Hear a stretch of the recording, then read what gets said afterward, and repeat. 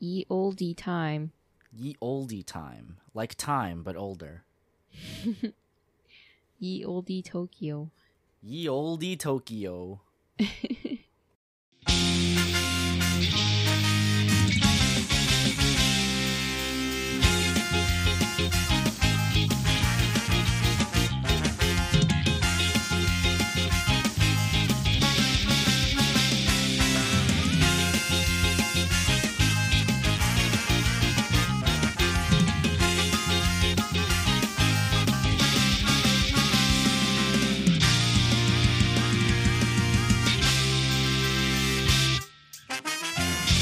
Hello, everyone, and welcome to the AtCast, a podcast for the study of modern visual culture. I'm your kaiju user, Soup.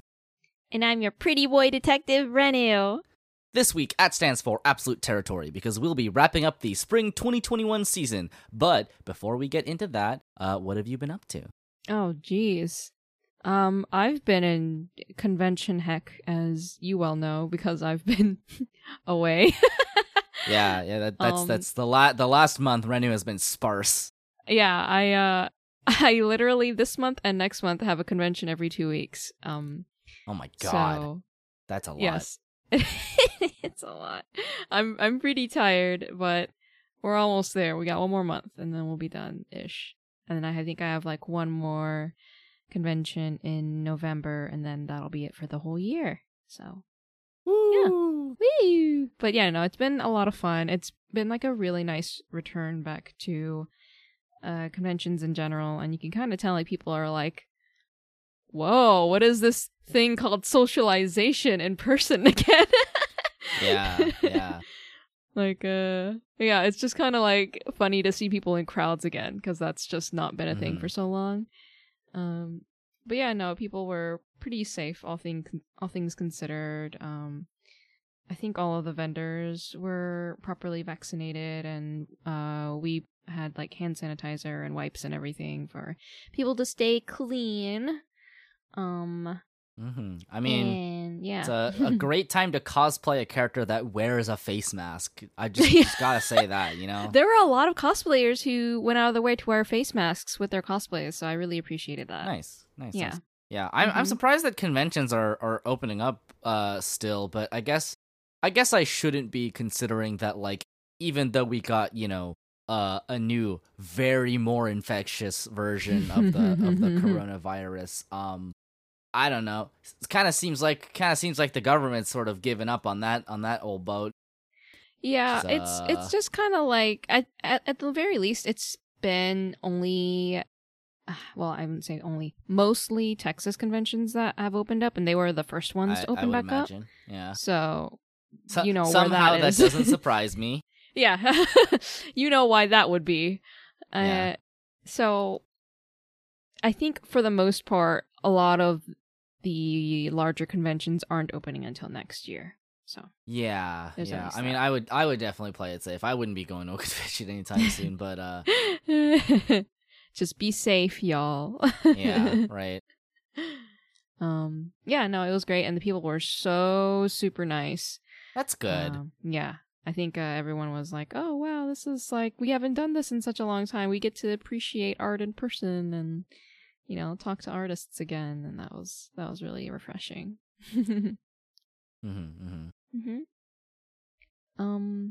Yeah. Aside from that, I had to struggle with my printer deciding that it was not going to print properly, and I don't know. I think the problem is that because we had a whole year without conventions, all of my paper was sitting there unused, and so during that time, it was soaking up humidity. And I didn't realize this, you know?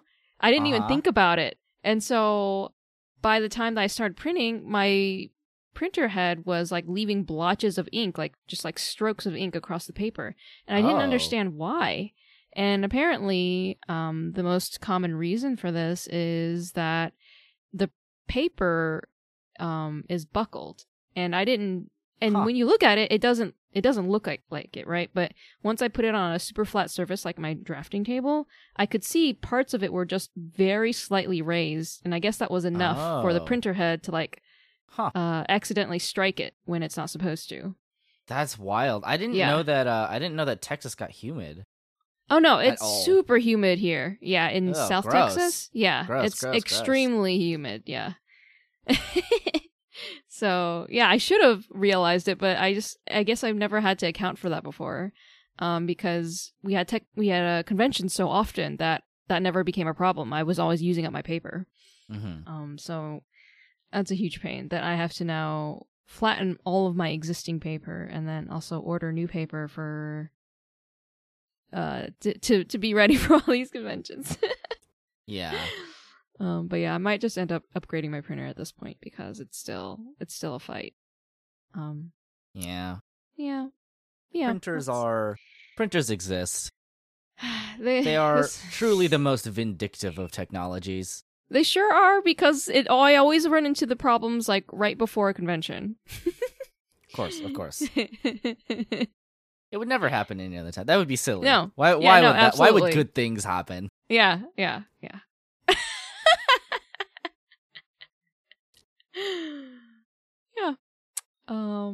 So that's what I've been up to. Cool. Mm-hmm. How about you? I have been up to I'm trying to think about what transpired since the last time we spoke on the podcast. Yeah, like kind of a lot, but also not really. Like I've been hanging out with my friends a lot. And one of them moved to Denmark. Mm-hmm. Really, I don't know. A lot of it is just like not super interesting. It's just like I got to see my friends for the first time in a long time. Yeah, I was gonna say yesterday. It was not yesterday. 2 days ago, I went to a D&D session for a group I had not been playing for like a year, because they were having their like finale, and the DM was like, "Hey, do you want to like come for the finale?" And I was like, sure, cool. It is.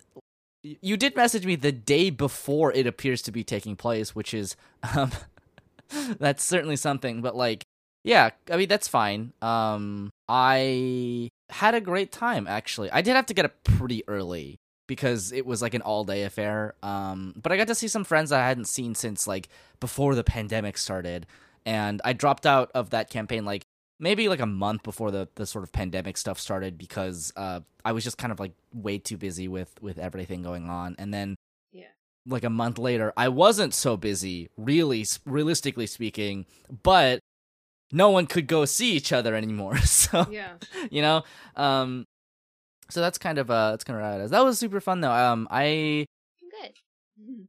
Yeah, I liked getting to see some friends I hadn't seen in a while, especially because I did feel bad about having to drop out of that campaign. Because it was obviously it was a good time, but like I just didn't really have the time to commit. I had so much other stuff going on. But yeah, that was cool. If I find some more time, kind of in my back pocket, I might try to make some other sessions. They do a lot of like online sessions now, because one of my friends is moving to Denver. So you know, it's kind of we're at that weird point in our lives where people start to like do adult things, like move for like reasons, right? And to other places that are not where you were born and grew up. Yeah. So it's been kind of wild, I gotta say. But yeah, I might try to make some more of those sessions. We have been having trouble with our session scheduling for multiple reasons. Obviously, part of it is that you have a convention every 2 weeks for the next like month or so, and have had for the last month or so. But obviously, you know, a big part of it is also like my schedule has been kind of in flux recently. I've been trying to make some more things work, but yeah, hopefully things settle down a little bit, or at least we can begin to kind of rein them in. Yeah, I'm really hoping we'll be able to get back into it once. Yeah. We find a good time scheduling for is everyone. very difficult. Yeah. it's definitely one of the most annoying things. Yeah, definitely. When it comes to anything. Well, yeah, I guess anything, but like specifically like D&D because it's like a weekly thing. It's like you have to find a time that works every week for everybody. Yeah, it gets more complicated the more people who are involved. And so on. Right. Yeah, that's why it's nice to have like the day when like to have a day already and a time where like you should be free. Obviously, a lot of times you don't really get that much of a choice in the matter, but Anyway, I really have not been up to anything overly that much more interesting. I gotta say, like it's just kind of been slowly easing back into a social life with the people that live here. Obviously, very slowly, very cautiously. Everybody is vaccinated. We try to spend time indoors rather than going out because, like, we are all vaccinated and it's very effective. Obviously, everybody should get vaccinated if possible. But even if it's not 100% effective, right? Like it's very highly effective, don't get me wrong, but there's still like a chance, right? And the variant that's going around now is more infectious than any of the other ones that we have had, and like the case number in the United States is like climbing again, which is not super good. And even if you are vaccinated, you might pass it on to somebody who isn't. And like, I'm okay staying inside for a little bit longer, I think, generally speaking. As much as possible, of course. I think right? Definitely people should still remain cautious. Like, don't necessarily let your guard down completely, and make sure you carry on your good hygienic sanitary practices, because that's gonna serve you for like the rest of your life if you are washing your hands regularly and being conscientious of when you touch door handles or other people. Yeah, I mean, it's also like I obviously I don't mean to make this sound like it's like a personal responsibility thing, right? Because at the end of the day, right, it is the government's choice to open things back up again, and I understand it's not as simple as just maybe we should keep things closed a little longer, but really, like, we've just it's been kind of like a year and change of just constantly dropping the ball all the time. So like, it is a choice to open things back up again despite a more infectious version of the thing that kept us inside for a year and change, like, being there. So it's not people's fault necessarily. It's like a structural problem with how we handle this kind of thing. As soon as it's safe enough, probably it's just kind of whatever, go for it. Yeah, no, 100%. It's like this wouldn't have gotten so bad if there had been a proper infrastructure in the first place to deal with this kind of problem. Right. And if there had been a proper response from the beginning versus letting the problem get out of hand and then trying to treat it. Right. Yeah, like if we had not dissolved an entire like office to prevent pandemics, maybe this wouldn't be as bad as it is now. But like we're eating those consequences now, and like we should still continue to consider and deal with those rather than closing our eyes and going, whatever, we did our part. Right, like we moved past it. Good job, everyone. It's like it's not over. Yeah. So definitely continue doing your research, staying informed, and trying to make the best decisions you can for yourself and your loved ones. Sure. And it's like, obviously a large part of this also is just, a lot of people just don't really have much of a choice in the matter. A lot of the cases are obviously people who are unvaccinated for one reason or another. And, it's kind of sad because like coming out of, and I say coming out of, right? Choosing to decide that this is the end of the pandemic when it's not really, obviously, is kind of sad because we're just like, I think the people will remember, but the structures will obviously not, as soon as they are able to kind of put it behind them and ignore them. Where like there were a lot of things that came out of the pandemic that were like pretty good, right? Like the fact that a lot of jobs became remote is pretty good. I would say that's a pretty good thing, generally speaking. It really gives a lot of accessibility to people who, you know, don't have the mobility, don't have the transportation, and sometimes don't have the money to like live anywhere near where a job is, right? Yeah. I liked getting to see places where the seating was largely outside and part of like the outside world and part of the streets, and they would close that area off to cars, and like you could just walk around, and it was like living in a place where you were allowed to live, right? Like that's ultimately the thing, which is like, despite the fact that the pandemic was a large part of the reason we couldn't go outside, I feel like we learned a lot about integrating our world, or remembering that we can integrate our world in a way that is not just meant for maximum efficiency and for cars, right? Like making a city that people can live in.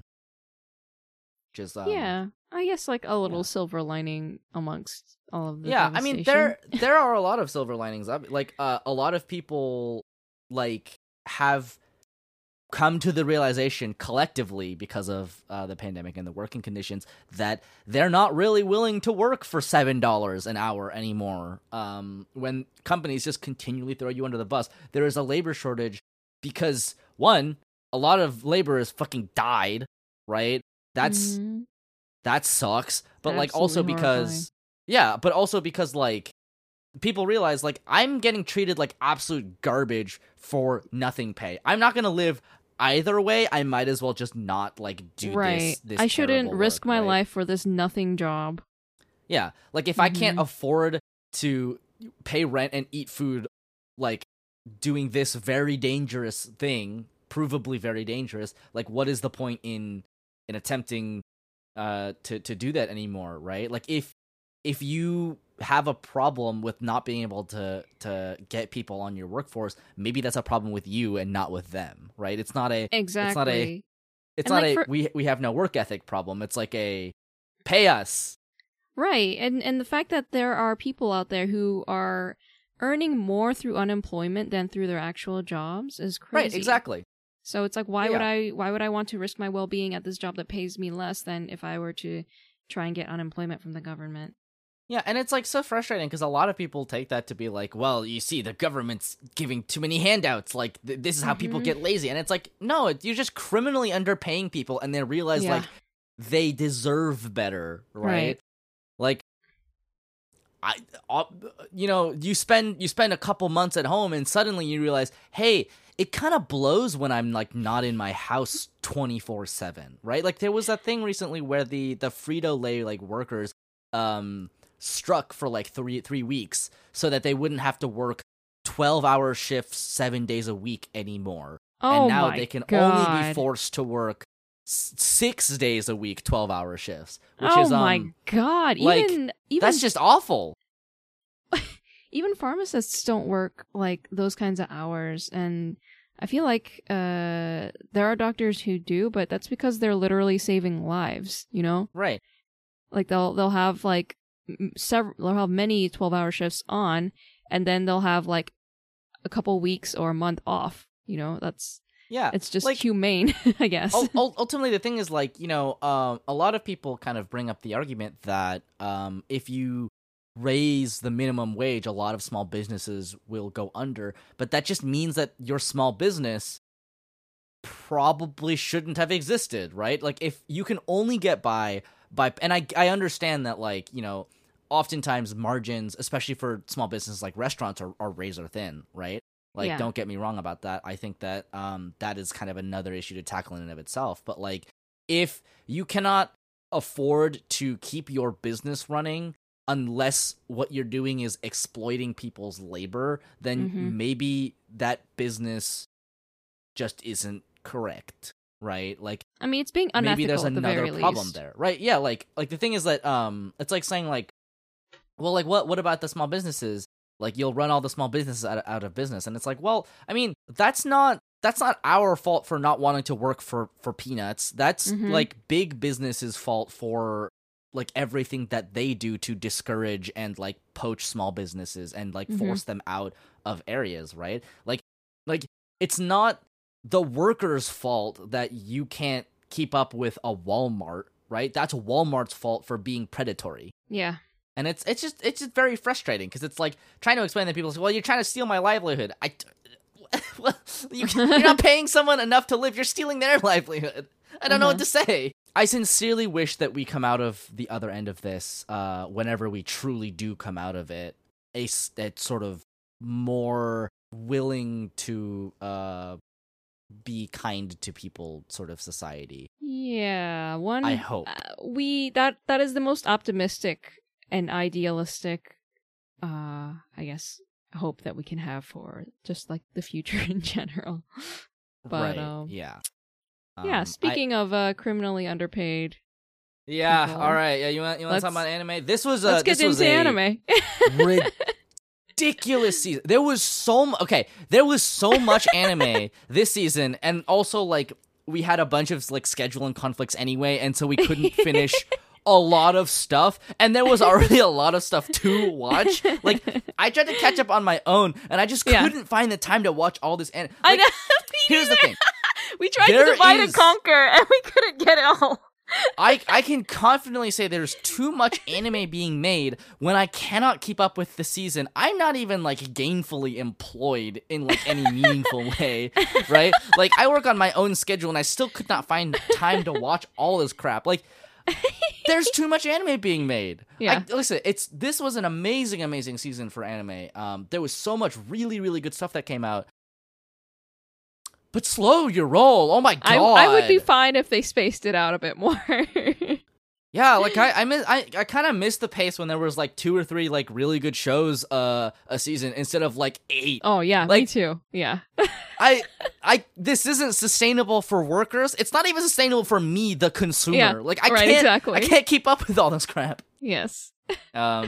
Anyway, complaints about the about that aside, let's complain about the anime industry some more by talking about Studio Mappa's Zombieland Saga Revenge, which is the second season of Zombieland Saga. I liked this season a lot, but it had a lot of very clear issues. I am in complete agreement with that opinion. Yeah, like, undoubtedly, it was, very much a highlight of my week to watch it. Yeah. Mm-hmm. The show remains as like free-spirited and as fun as ever before. Yes. It is so weird. It goes all over the place. The songs just slap, right? Like, the songs the actual are great. music is really good. The CG got better this time. Yes. Which is pretty good. So like all the performances look better, and that's nice. There's just 2 episodes near the end that become like a period drama about the Bakumatsu. That like, was so fun and crazy. I love the weirdness of Zombieland Saga and how willing it is to just be just whatever it wants to be. Yes.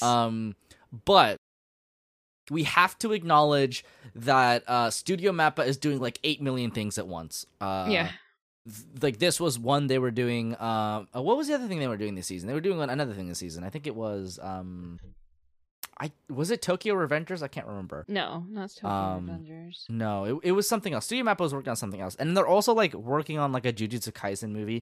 And like, yes, the anime industry is pretty flexible.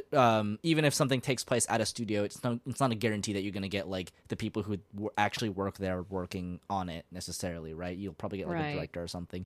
But yeah, I would say that the general animation of Zombieland Saga Revenge suffers a lot. It looks pretty janky a lot of the time. It looks very rushed, and it's kind of really clear how overworked the staff is, which is kind of disappointing. Yeah, I'd say overworked, and also just a lot of reports about Studio Mappa's organization is that there isn't really much.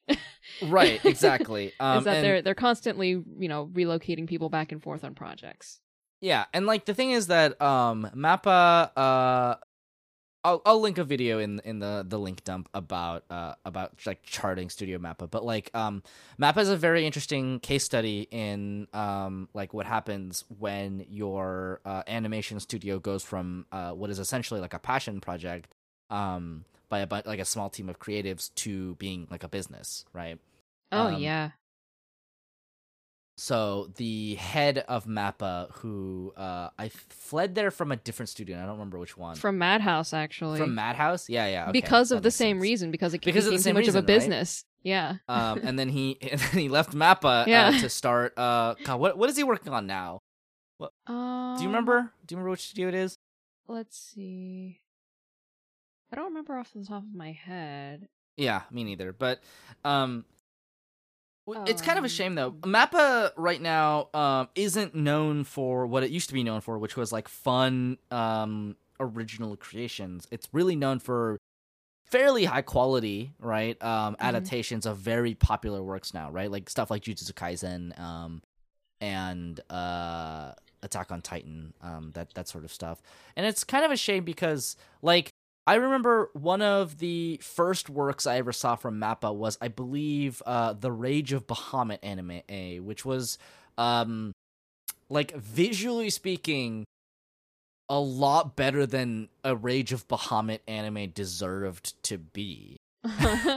Because, if you know anything about the, like, original game, it's pretty, like, whatever, right? Just look at, like, the Granblue Fantasy adaptation for, like, how it would probably supposed to be. But, like, the Rage of Bahamut anime is so good. For no reason. It looks so good. It looks like you're watching a movie all the way through. It's, like, kind of incredible, really. Like, small aside, I really hate how the anime industry is set up.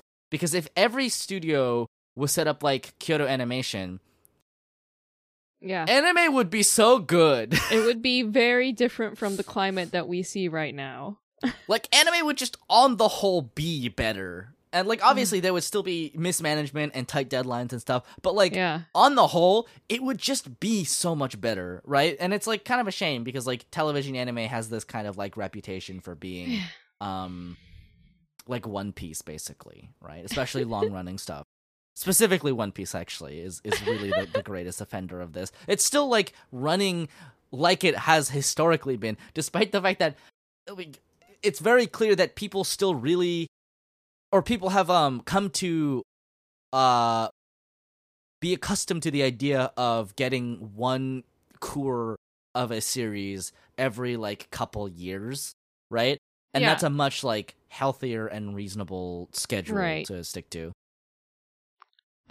Okay, so apparently Masao Maruyama was the co-founder of Madhouse, and then the founder of Mappa, and then after leaving Mappa, he founded Studio M2, which made Onihei. Onihei was pretty cool. We didn't watch too much of it, or I don't think we were even watching anime together then. No, we were. I think, were we? Well, maybe 2017. Maybe. Oh, it must have been like right around when we started watching. I think it might have been right around when we started. We watched an episode, but I guess there was some other stuff that we were interested in that season that we didn't watch more. Yeah. So I have very complicated feelings about Zombieland Saga because on the whole, the writing and the characters and the music and the voice acting are all like phenomenal. They're great. I'm very attached to the characters at this point. I really like seeing kind of the narrative like move around and do different things. I like there's kind of like there's a feeling of like very raw passion that comes through in the treatment of the idols, basically, which is really cool. Like, I'm not, generally speaking, a big idol fan for various reasons, but this like I said last time we watched Zombieland Saga, Zombieland Saga is an idol anime for people who do not like idol anime normally. Mm-hmm. And it's very charming, it's very funny. Overall very good, question mark. I think it's still, even though the animation was pretty dodgy here and there, the charm of the story still came through.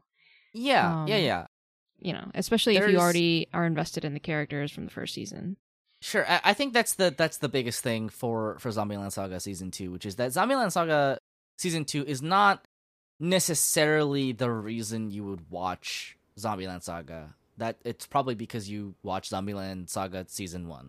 Yeah. Mm-hmm. You know, there are some shows where the second season and onward is like really where it picks up, but I would say that like it rides a lot on the success of its predecessor, of its prequel, but it's pretty good in its own right, as long as you're kind of willing to overlook the sort of production issues, which like admittedly is not that hard.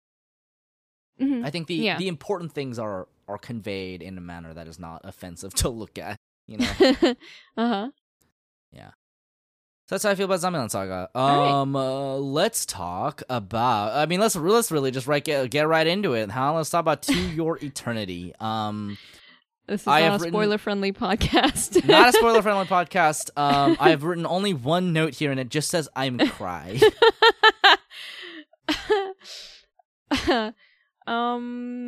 If you are someone who is like hardened by tragedy and you're coming here and being like, all right, I heard things about this anime, I'm ready to have my heart ripped out, you're probably setting your expectations a little too high.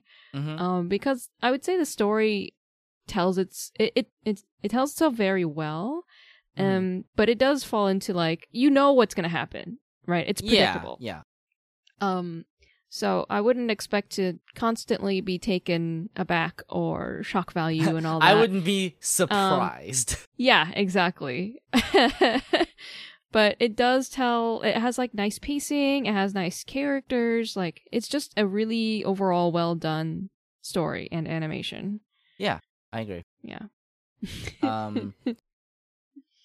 I can say with confidence that every single time this show makes me like want to cry, like every time the show wants to make me cry, I do cry. Yeah, that's true. The intentions come through.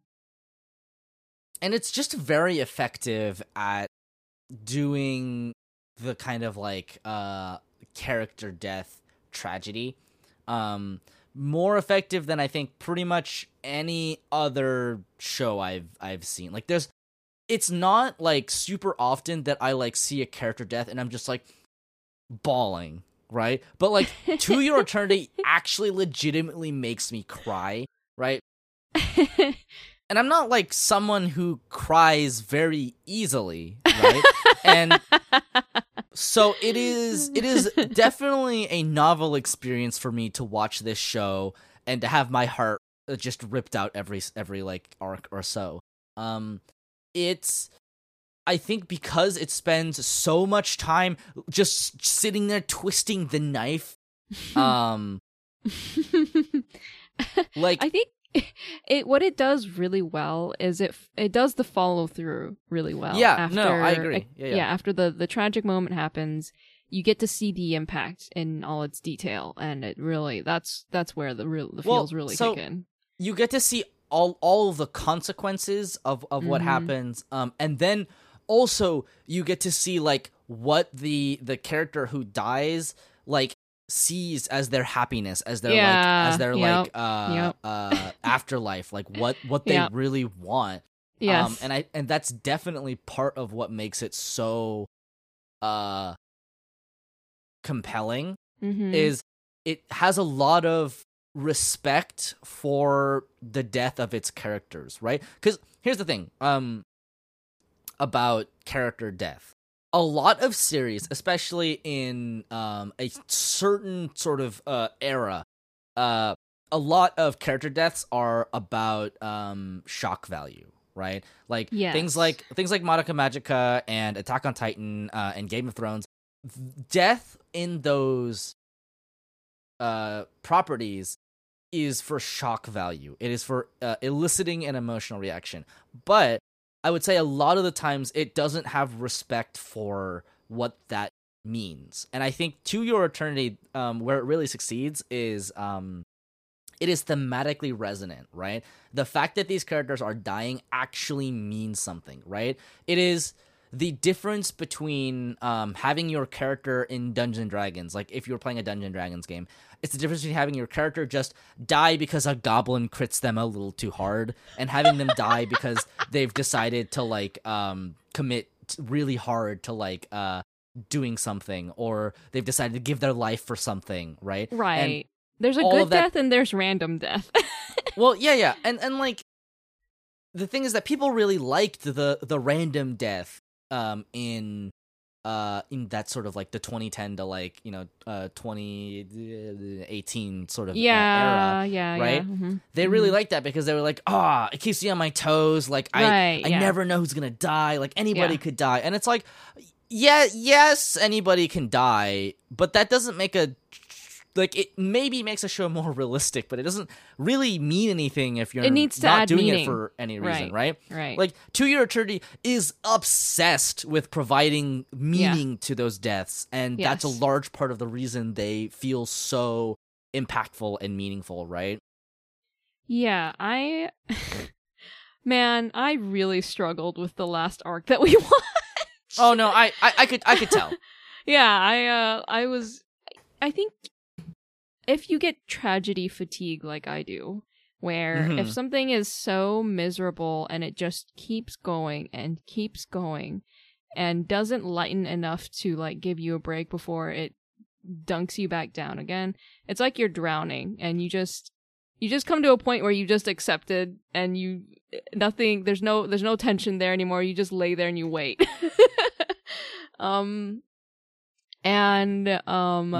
That's basically the point that I reached during To Your Eternity, and that's where I'm sitting right now, because after this most recent arc we kind of reached we met more characters aside from Grandma, who's like just the best. Right, of course, she's like our shred of hope, and then all of the other new characters that we met are just such a-holes and I hate them.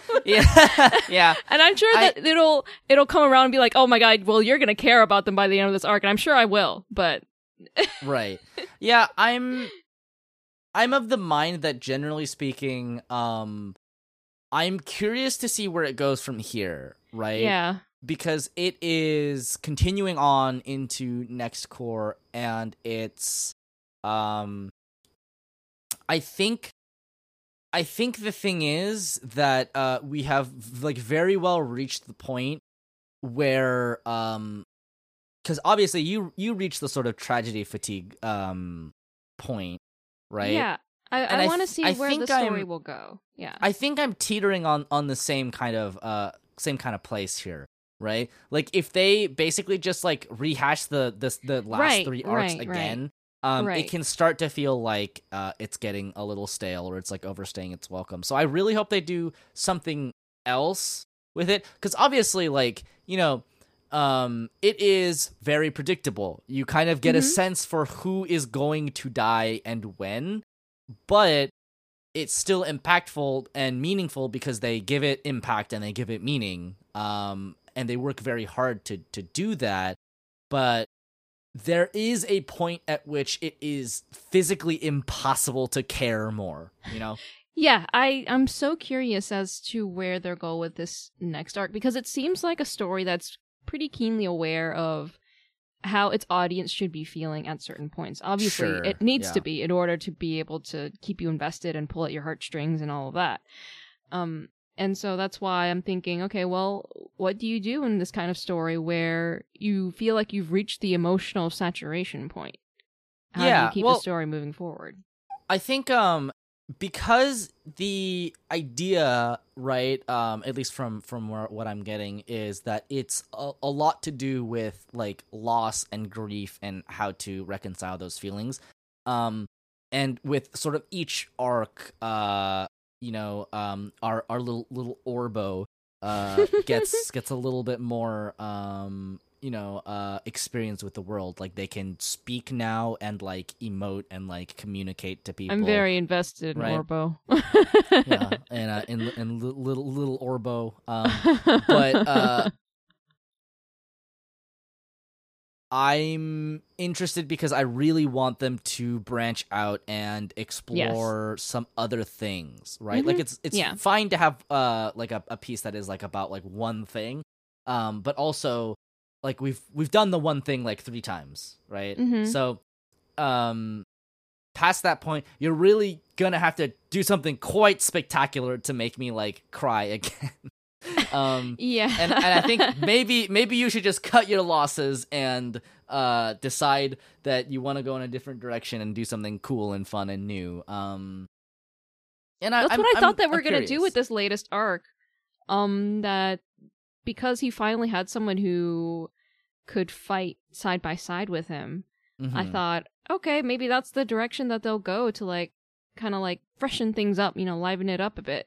And then it just took the same dive, and I was like, yeah, I think to be fair though, for that arc specifically, like, it doesn't have traction for the rest of the story otherwise, right? Because otherwise he would just stay there until like Gugu goes and I think dies. that's the point they were trying to hone in on, especially when the god was talking to him. He was saying like, well, you're just gonna you won't get stronger by being here. And your enemies are going to continue getting stronger, and they'll continue coming after you. So right, yeah. So far, this show has been very good. On the whole, it has been very good, very engaging. Extremely good. Yes, I think it just feels very grounded, right? It feels like there is a lot of substance to it, as opposed to just being like party tricks, right? Like, yes. The reason that it makes you so emotional, and the reason why you care so much, is because they do a lot of work to build your attachment to those characters in a real way, and not in a like a cheap party trick way where they're like, oh well, you see like this is like Orpho the orphan, and I mean, and I know that Gugu is kind of like that, Gugu's right? An orphan.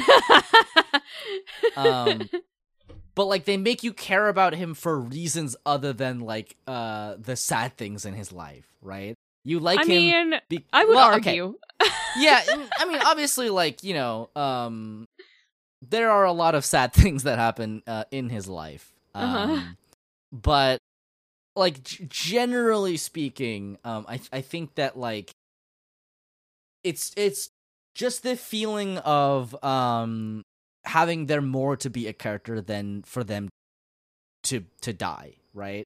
Like yeah.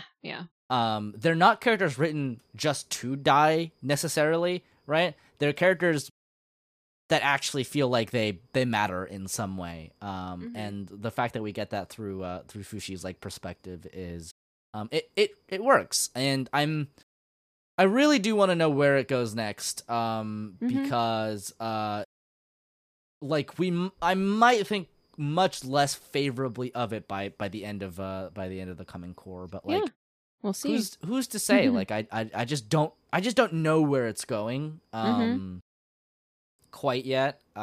So that's where I'm at with Tear Eternity. Like I think it's really good, right? It's not groundbreaking, but it's such a well told story. And a lot of care has been taken into the way it is told. As evidenced by the kind of like emotional attachment you get, right? Yeah, I think if you're curious about it and you just kind of want to see what it's about, definitely at least check out the first episode, because that episode will inform you a lot about how the rest of the show will. Yeah. You get the picture of how the rest of the show will be from the first episode. Yeah, but the first episode is brilliant. It is really, it's so really well good. done. Yeah. It is like iron tight. it is, right? And it doesn't the thing is that while you're watching it, it doesn't necessarily feel that way, but after the fact you realize like, yes. Oh wow. Yeah. Yes. Because like the first episode really effectively engages and builds you into this story in a way where like you know exactly what will happen, right? Mm-hmm. The boy dies at the end of the episode. But when it happens, you're like, oh no. I am crying. So yeah. To Your Eternity is really good. just generally speaking, a really great anime. Yeah. Yeah. Shall we talk about Shadow's House? Sure. So you didn't finish this, but you were pretty close to the end. You got to where the twist was, where they like, no, I wouldn't even say it's a twist, but like where they reveal what the actual setup of the show is.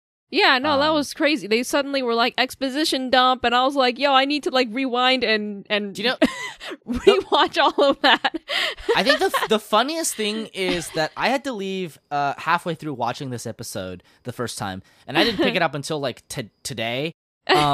So like I watched half of that episode, and then I tuned it back into the episode like a couple weeks later, and literally the second I do, they start expositioning. And I'm like, oh my god, what? They laid out some groundbreaking stuff very casually, and I was like, what do you mean? Yeah, Shadow's House is fucking wild. It's, I would say, generally speaking, it is a very, like, it's a very slowly paced show, and I don't mean that in a necessarily like a derogatory way.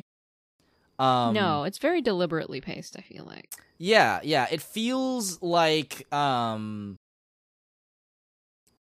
lot of it feels kind of slice of lifey, but like there's this sense that the flow of it feels like a gradually kind of growing tension.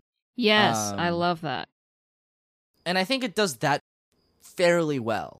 I think this is a successful work in how that works. I enjoyed watching it all the way through and learning about all the weird shit, and then like it's very clearly like, you know, it cuts off at a point that, you know, is a decent ending point for a season.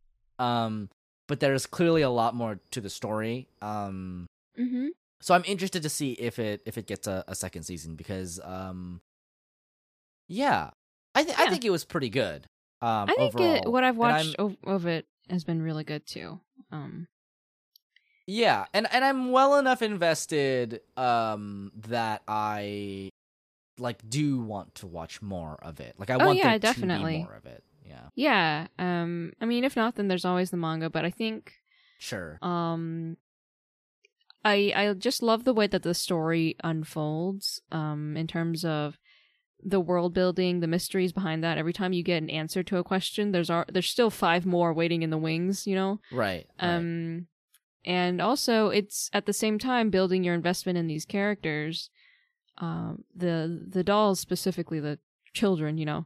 Right. And so you're building your investment in them, but they're also building their investment in each other. They're forming bonds with each other, which I think is also a great way to propel the story forward.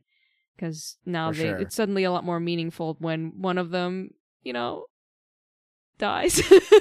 Yeah. So definitely. Yeah, I think it. I really want to see more of the story. So hopefully they'll make an anime. If not, then I'll have to read the manga. Yeah, I agree. Mm-hmm. Yeah, I don't really have a lot more to say on it, honestly. Like it's it has a very cool premise, and it executes that premise very well. Yep. A good watch overall, especially if you're into kind of like weird, cool world building, and you want to watch this show about like shadow people and the human faces that they it's quite different cooperate from with the other anime in this season in that way. It builds its own unique world. All right, let's talk about probably I would arguably say probably the best thing that came out this season, Odd Taxi. It was such a an unexpected hit with us. I really like Odd Taxi for like a lot of reasons. First of all, like I like the art style of it a lot. All of the little animal people are very charming. But then you get the twist at the end where it turns out that they're not animal people. That's just the way that Odokawa, the main character, sees them because of his like traumatic backstory, and that's fucking wild. I like that you just come out with it. Like, we haven't even started discussing the show yet. Yeah, like the thing is that obviously, like, we just spoiled the ending of Odd Taxi, and it's a very like, whoa, what the fuck kind of like twist. You're like, whoa, that's wild. But also, there is a lot more to this story than just like the twist, right? Again, it's a show that has a lot of substance and isn't just a party trick. Yeah. And it's very cool. Say, about the twist, that the only hint that I noticed about it was the one that we were all freaking out about, which was the landlady, the dog landlady having a pet dog. And we were all like, what is that? what do you mean? You had this carefully, like, set up animal world, and then this animal dog lady has a dog, and then we were all completely confused until the very end when the twist was revealed. It's like, oh, she's just a landlady with a dog. She's a human landlady with a dog. Right, exactly. Yeah. I really enjoyed Odd Taxi because it is basically a story. It's exactly the kind of story I like, where it is about a set of characters that are incidentally related to each other, and it keeps expanding on how those relations are like what shape that takes and what that means for everybody else. And like, there's a lot of, it's a very like dense show. There's a lot of stuff going on, and a lot of stuff that gets reincorporated or brought back up later. Yeah, it's super surprisingly dense, and there's so many threads like overlapped and connected on each other that you wouldn't really expect it because the show has such a slow pace. Right. But I think that that's what allows it to have such a dense story is generally with these kinds of stories where there's like a huge cast and you're flipping back and forth between all their different stories and perspectives, it gets overwhelming and confusing. You don't remember people's names. You don't remember who has what backstory, but because it takes its time with having these little moments with these characters and having them just banter, you remember, okay, Walrus Guy is like, he's the chill main character who he just wants to do his job as a taxi cab driver. And then there's the monkey guy who gets into some sketchy business over trying to make himself look much bigger than he is, and then so on and so forth. So I really like the way that it has such a slow pace for such a dense story. Yeah, and it also helps that because of the premise of it, where they're all animal people, it's much easier to remember who's absolutely who. Yes. Like the visual style of it really helps the show, and like the fact that you actually get to see what all of the people look like as humans is very fun. Oh, I loved it. But also, what I really enjoyed about it is Odd Taxi is such a like mature story in the very truest sense of the word, right? A lot of people kind of like think about maturity as like, well, there's like blood and violence and stuff, like sex and stuff. But like, this to me is what a mature story is like. It is a story about like human relationships, like in a very like pretty mundane world, but about the very real kind of drama that happens. And obviously there's some like very exciting things that happen, right? Like there's people going around shooting guns and doing gang tons of like activities wild coincidences that happen, but you just go with it because the story itself is is like it. Sometimes it's so extremely mundane, but then suddenly, Sure. You know what? Actually, it feels in that respect, it feels a lot like Tokyo Godfathers. There's a lot of like little things that happen coincidentally that come back later, and it makes it's all very cohesive. It works really well. It's very well written. It's very smartly written. Like it is. This is a smart show. Yes, yes. But it's also like it's also kind of just a show about people talking. Yes.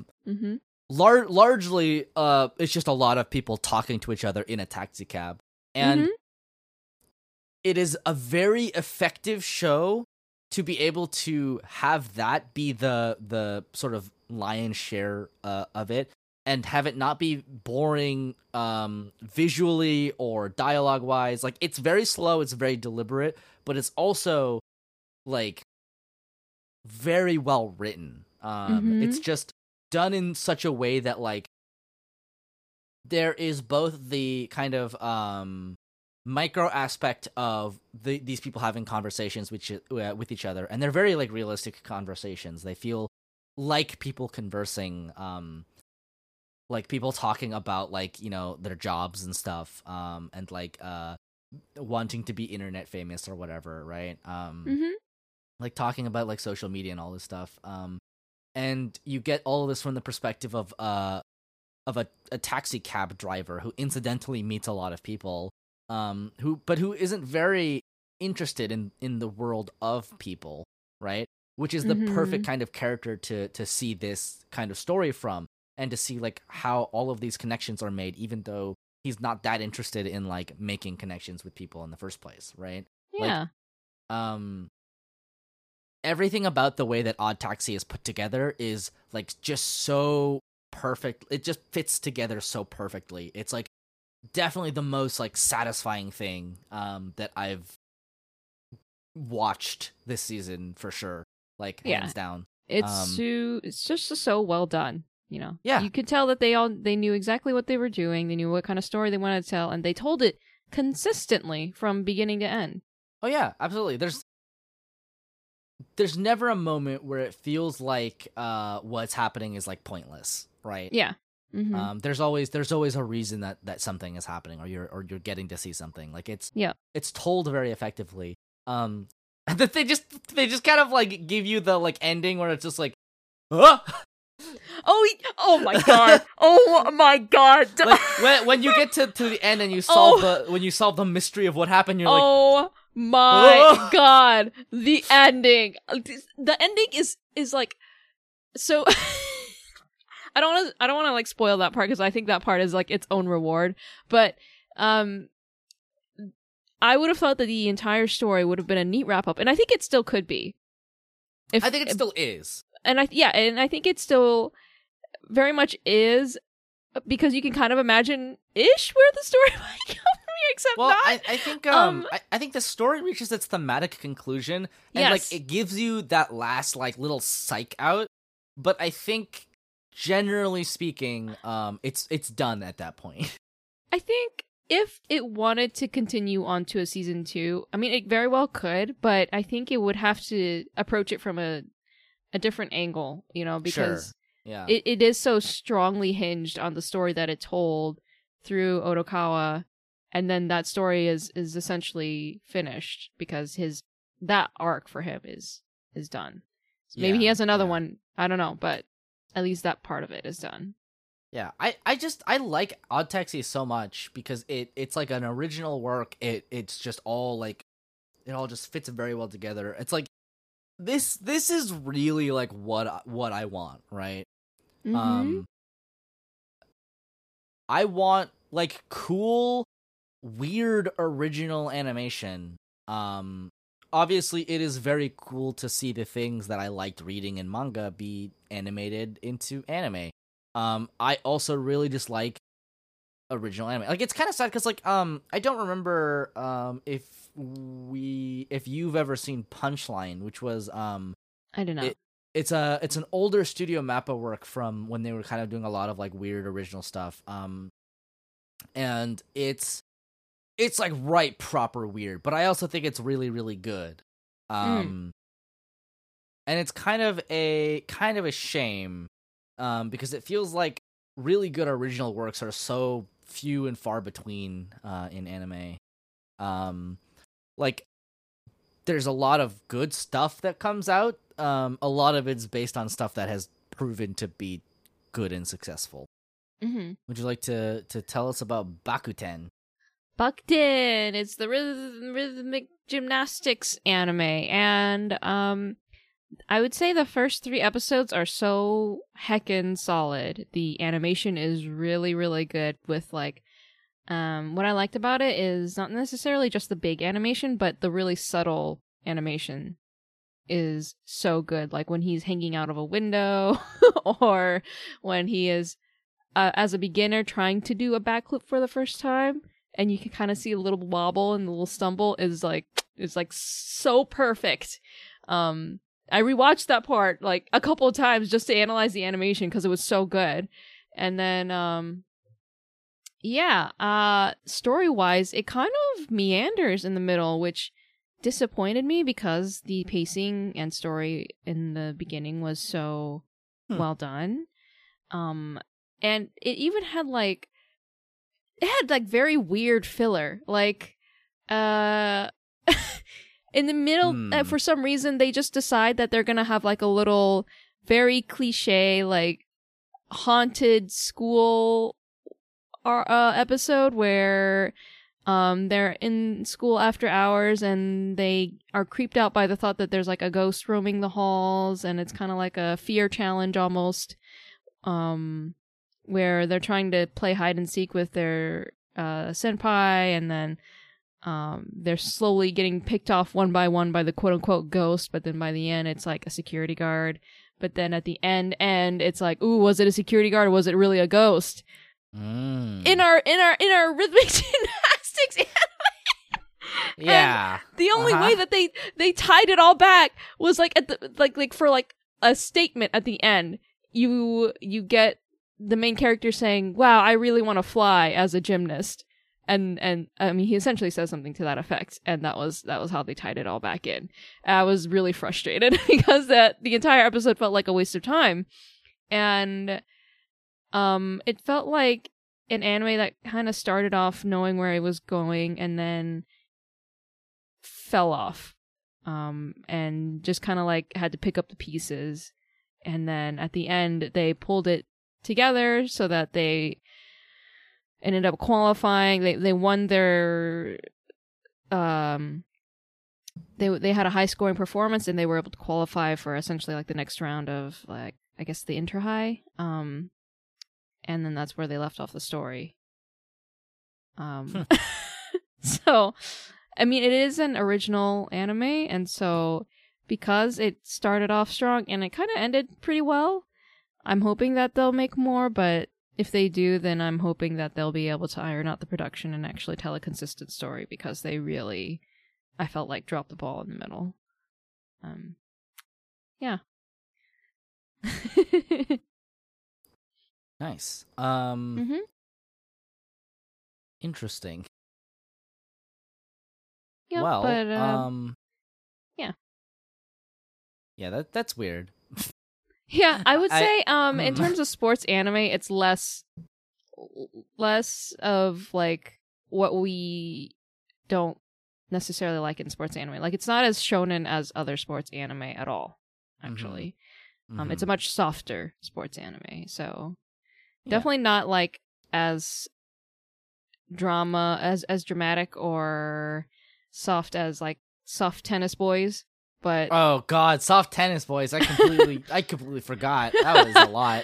Yeah, but it is still like, it is within that vein of type of sports anime where it's not necessarily about like, I gotta use my superpower sports anime move to like win the match. You know, it's nothing like that. Yeah.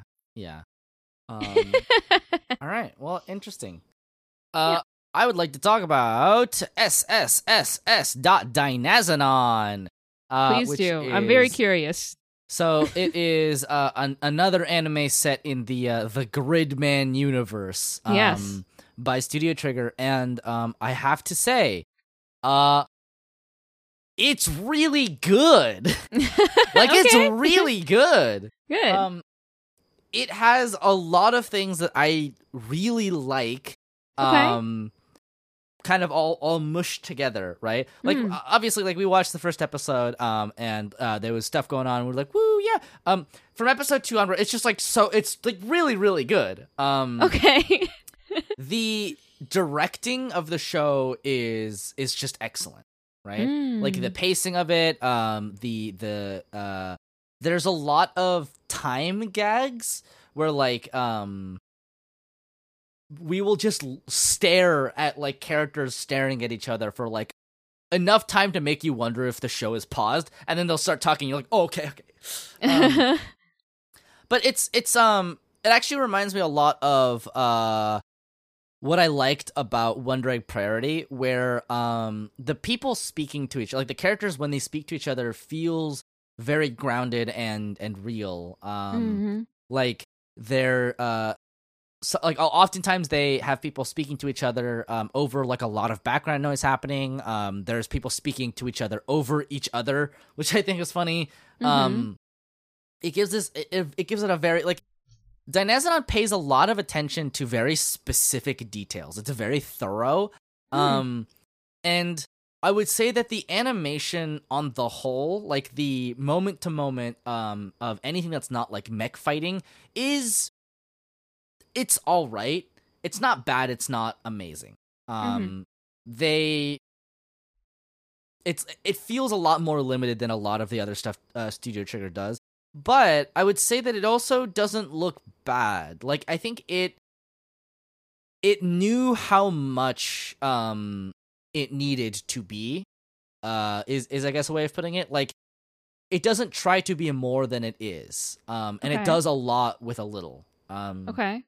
So a lot of the kind of in between moments are animated in a way where we're getting like far shots, so they're not like super detailed, or like a lot of shots where like there's not a lot of animation going on, but those moments are carried a lot by the sharp directing, how good the dialogue is, like the goofs are very funny. Like when they make jokes, it's pretty funny. And all of that stuff is really good. Okay. There is also the stuff that is really great.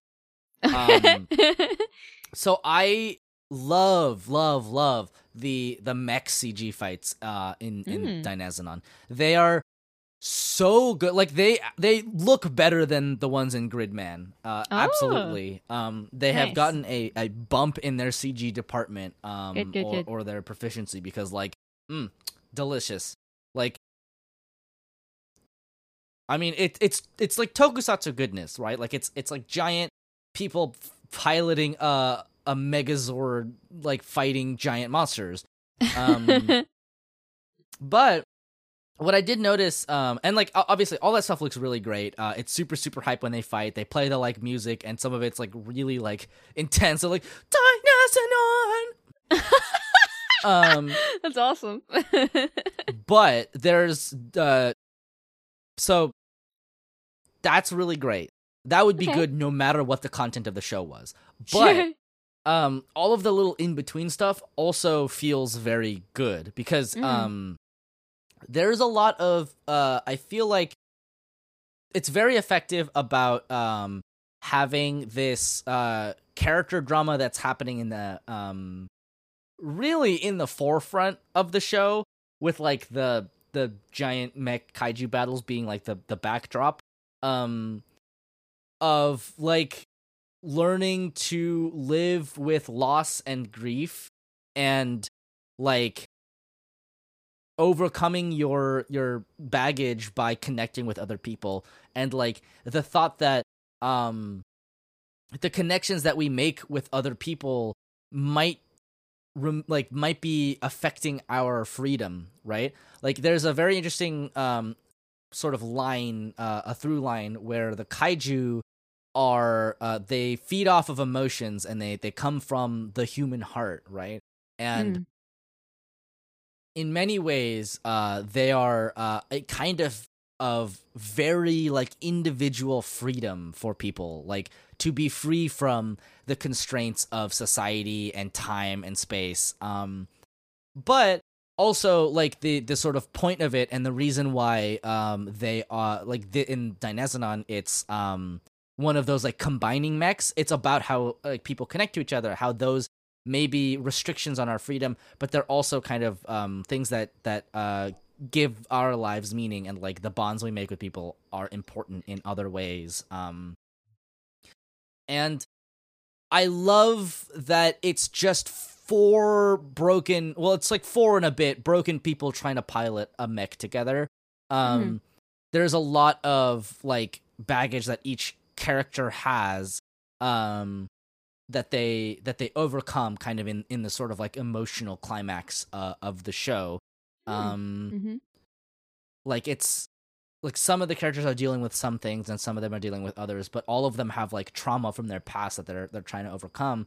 And the connections that they make through piloting the Dynazenon are a large part of the reason they are able to overcome those things. And I am not joking when I say that episode 10 of SSSS Dynazenon is the coolest episode of an anime I've seen, like, God, in ages. Like, I don't even remember like a cooler scene. Like, it's a very cool episode, very well directed. It's clear that the sort of like head animator is like different. It has a very different visual style from the rest of the anime, but it's really good, and it concerns the characters essentially being erased from time and space, being absorbed by a kaiju, and like literally they're just speaking to each other, and then like a character will like vanish, and it feels like they were like edit vanished, like there's a cut there, like you get King Crimson, and it's a very cool, very jarring effect. Yeah. But then they like bring it around, and the main character Yomogi is like looking into the pasts of all of the other, you know, Dynazenon pilots, and is trying to help them move forward. And it's like, I can't overstate how cool the episode is. Like, you know that one episode in Gridman where he like wanders into the train and like all the weird stuff is like happening.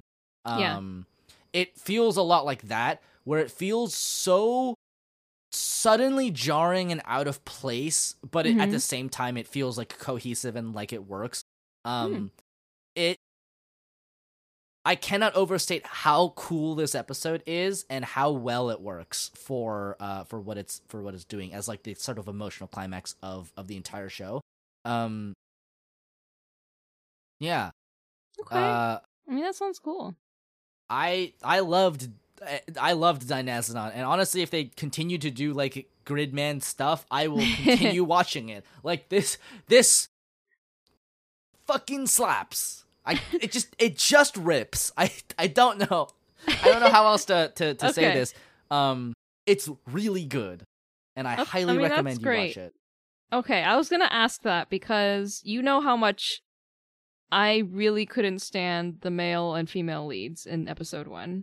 Yeah. I'll say that they definitely it's a lot more bearable going forward, especially as soon as when you start digging into the other characters. Okay, that's what I'm hoping for. Because I was like, if they were just side characters, it would be one thing, but they're the main forefront, people. And, like, okay, so there is there are some things that I like about it, where it kind of has okay, so like, one, it kind of has that thing where like the main like two characters are like attracted to each other, kind of. Like, it's like a romance subplot. But they never answer the question of whether, right? Like, So I can pretend they're not together. And I think that's fine, right? But I think that the girl whose name is Minami, I think honestly her arc was more compelling than I thought it would be. Because after the first episode, you get left with a very bad impression. You're like, oh, I like the dude much better, right? Like he's a bro. But I think I like the bro much better. It makes a lot of sense by the end, and I think it works very well. Okay, that's what I thought that her arc would kind of lead up to. Is that obviously they would have a logical explanation as to why she would behave the way that she does. Right, and it does make sense. And I do think it's good, and I think that it's a very effective way of conveying a lot of the uncertainties we kind of have around life and death. Overall, like I would say that it turned out a lot better than I thought it would be. Okay. I think really the only character that like kind of suffers is the main character Yomogi. Like he's still kind of a nothing character by the end, but like but I would say that not in a way that like is like super egregious. Like there is some like they like touch on what his like kind of issues are, and then they immediately like blow past it because like the rest of the characters are more important, and that's completely okay to me, honestly. I don't actually care that much. I mean, I'm fine with that too. Yeah, like overall, like pretty good. Like Dynazenon was like delicious, very good. Right. If they make more Gridman stuff, I will continue to watch it 100%, hands down. I like that. No questions asked.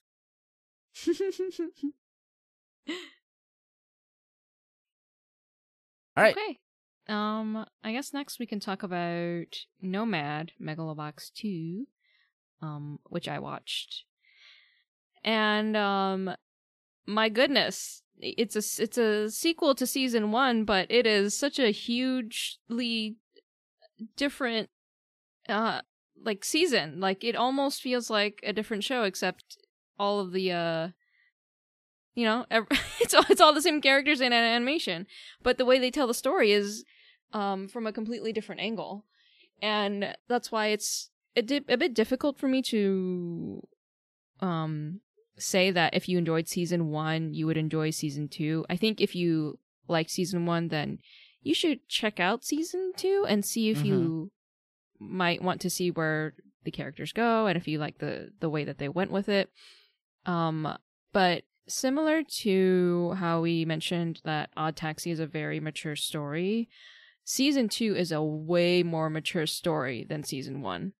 And that's why people who are in it for like the fighty, the Joe wins at the end, season 1 feels, you might be be left questioning why season 2 is the way that it is. It follows the perspectives of different characters, different boxers. And Joe isn't in the forefront of the story until much later on. And what's interesting is that it's because season 1 was so full of fights, you kind of expect that out of season 2, but season 2 has significantly less boxing for a boxing anime. And it's far more about the character stories and the character drama, and I think it's so interesting that it's still a show where you don't really know a whole lot about the character's history. Like, you still don't know what happened to Junk Dog in the past. You just know that right now he's Joe, and the only stuff that you know about him is the stuff that you learned about him in season 1.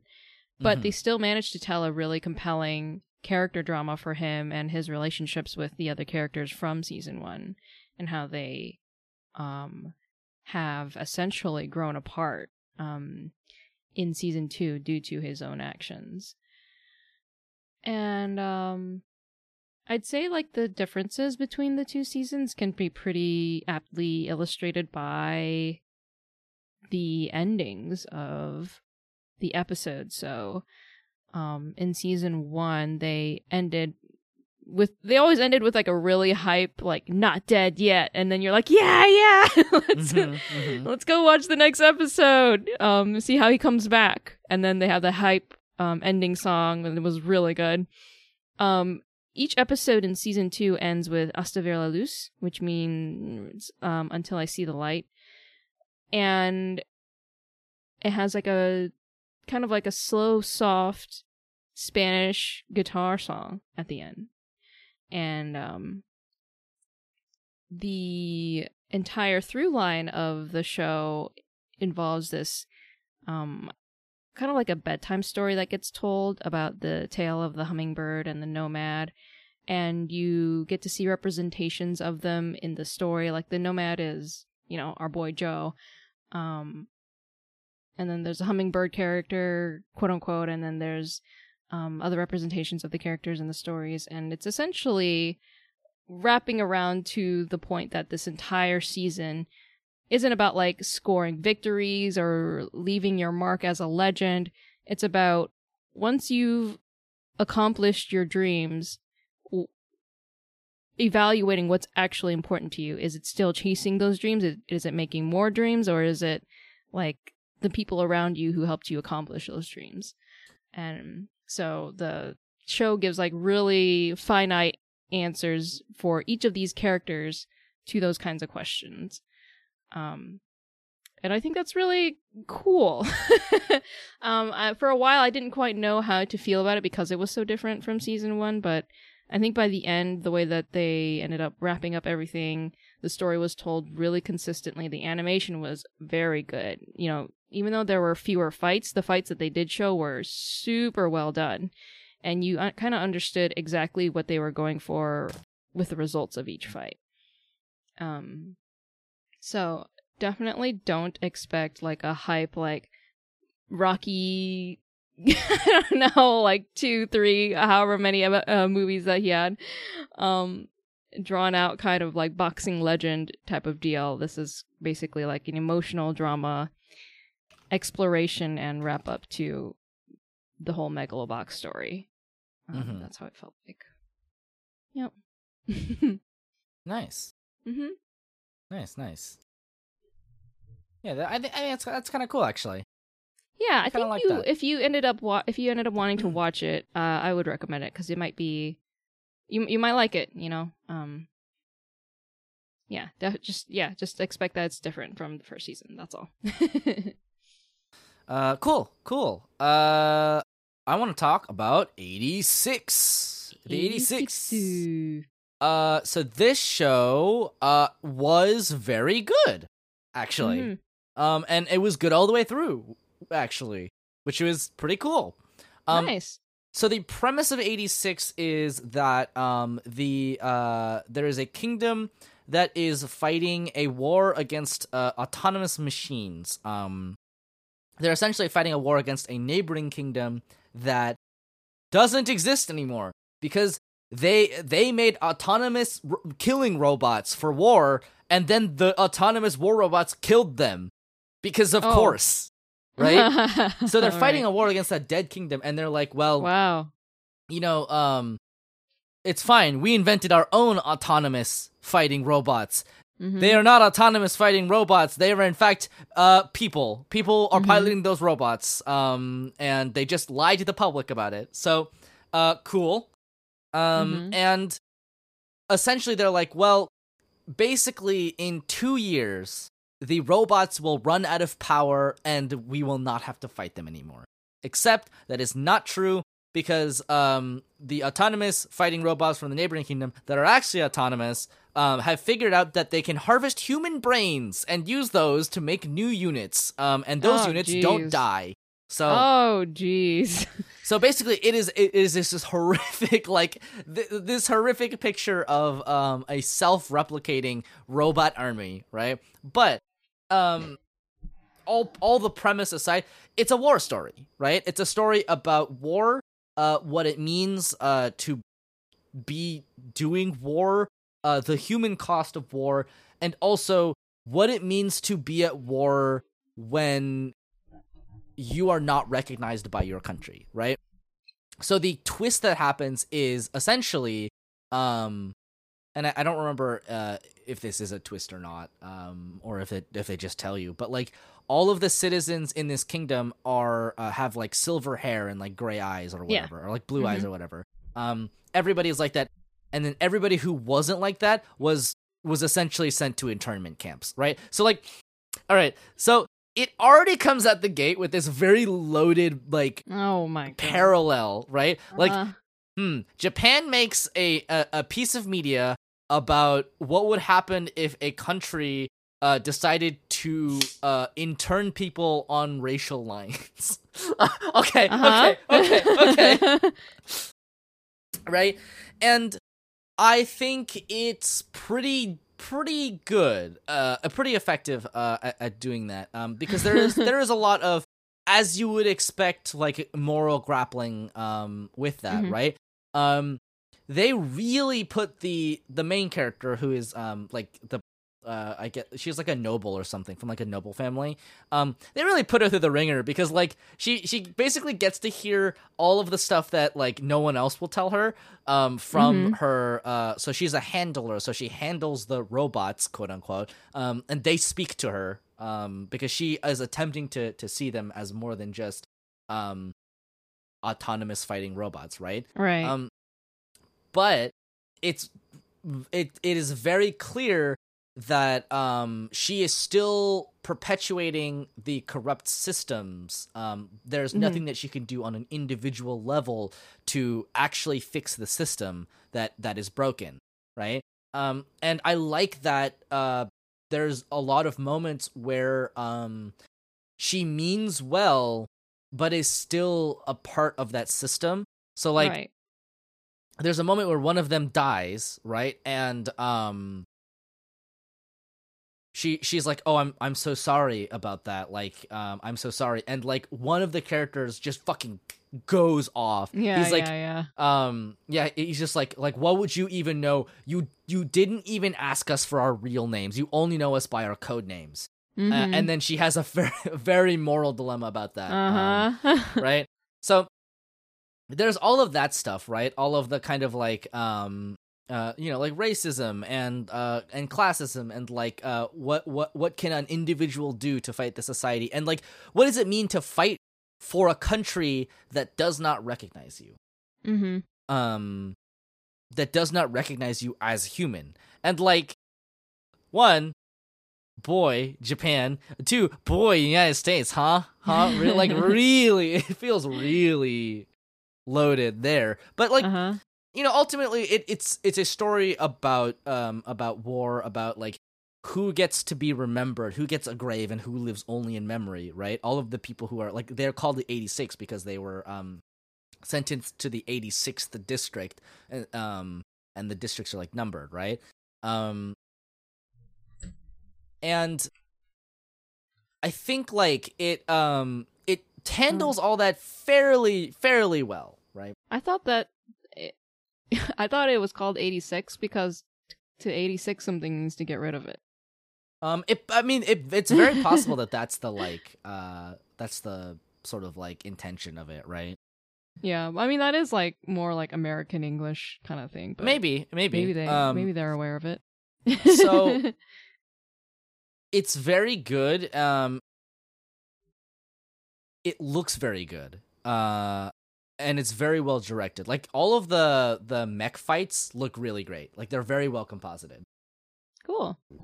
But the thing is, and this is not necessarily a complaint, but this is it's very much an example of a story that is told, and it's for a specific reason. But like this is an example of a story that is told about oppressed people, but tells it from the perspective of the oppressors. Right? Like, the kind of like Pocahontas, not the Pocahontas, but like, I guess like the Avatar, right? Like James Cameron's Avatar, where like, this is a story about the native people of this land, but it's told from the perspective of a guy who is not native to this land.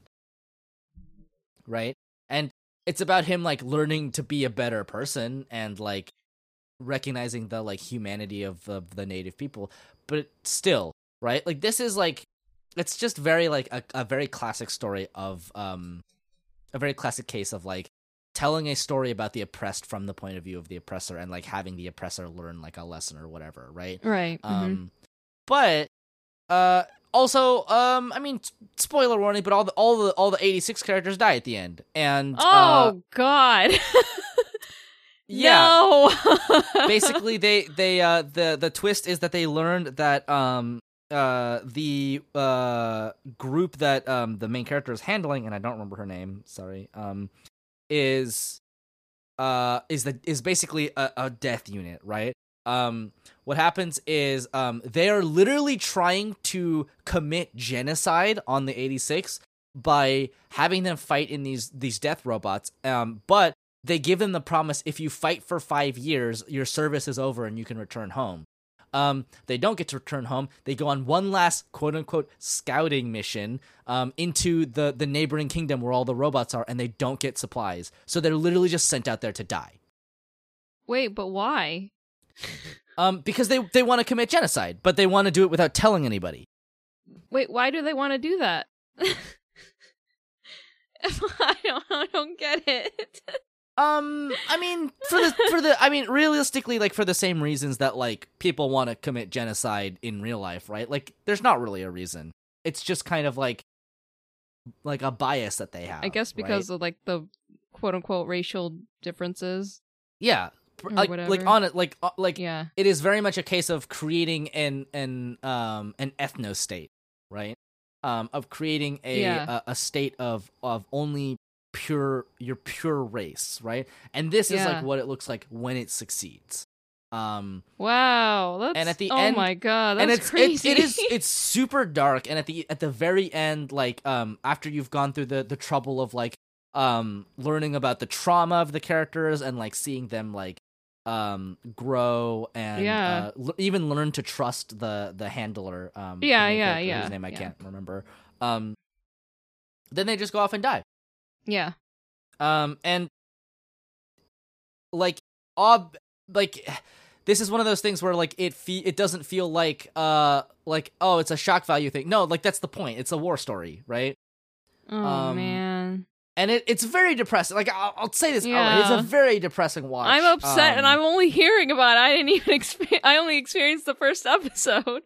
And there's like a lot of exploration of like, you know, what it means, right? Because she goes to see her uncle, and she's just like asking him like what the fuck is up with this country? What's wrong with this country? Like why does this keep happening? And he's just like, it's just the way it is, and I cannot change it. Like, if you want to stop fighting for this country because it is corrupt and bad, then you are free to do it. Like, you know what the stripes on our flag represent? They represent freedom and equality and like all this crap.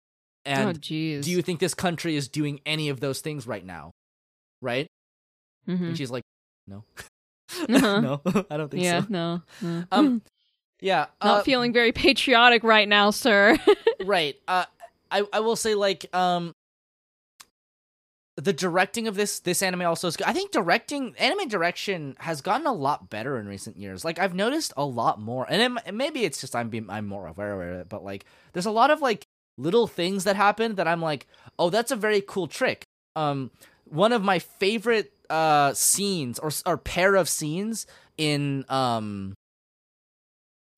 the anime is so when the 86 die, the Undertaker, the sort of head of Operation Spearhead, which is like the operation that the Handler is in charge of, it's the very front of the war line. It's like the front, right? When one of the pilots dies, he goes and shoots them in the head so that the brain will not be harvestable by the like AI machines. So he essentially has to like kill them with his own hands, right? And the probably my favorite scene is when he does this for the first time with her listening, and he's like explaining this, and then you see I think the bullet casing fly, but you do not hear the sound. It is not until a scene later in the episode where you see her side of that scene, and you hear the sound, but you don't see it. And that's such an amazing directing choice. Like, it's so impactful. It just, bam, it really hits you. It's so effective, and it's so good. Overall, like, the direction in this show is, like, very good. It's very sharp. We get to see most of the scenes from both perspectives. From the perspective of the people on the front line and, like, their firsthand experience. And then from the perspective of the handler who is so far removed from it. And, like... this scene, like this show is not subtle about about how it feels about these things. Literally, there is a very like sardonic line about how people are taken off of the handler role because sometimes too many of the 86 die, which is too much for the handler to handle. Literally, the deaths of like enough people is so traumatizing to these people they cannot continue working as like quote unquote drone operators, right? And yeah, but they killed all of them at the end. Right. And like what's very interesting to me is that is not the end of the story. Yeah. Apparently, how do they keep going? Well, apparently there is another season coming in the fall, and I'm really interested to see what they do with that. And it makes a lot of sense all of a sudden, given that, why the main character was the handler. And it's gonna be a revolution. Yeah, right. Like one would hope that season 2 is just her like going around wrecking shit. Right. I think that's what everyone would want after that. just starting a reckoning. But like, yeah, it is a very like, you know, straightforward like story about about war, right? Even beyond all of the racism and discrimination stuff, right? All the internment stuff. It is a story about how the people who live in a society at war do not necessarily bear the brunt of those consequences, and the less they feel the consequences, the less they actually really care, right? Like most of the characters, or like most of the civilians just don't really care. It's autonomous robots fighting for all they know, right?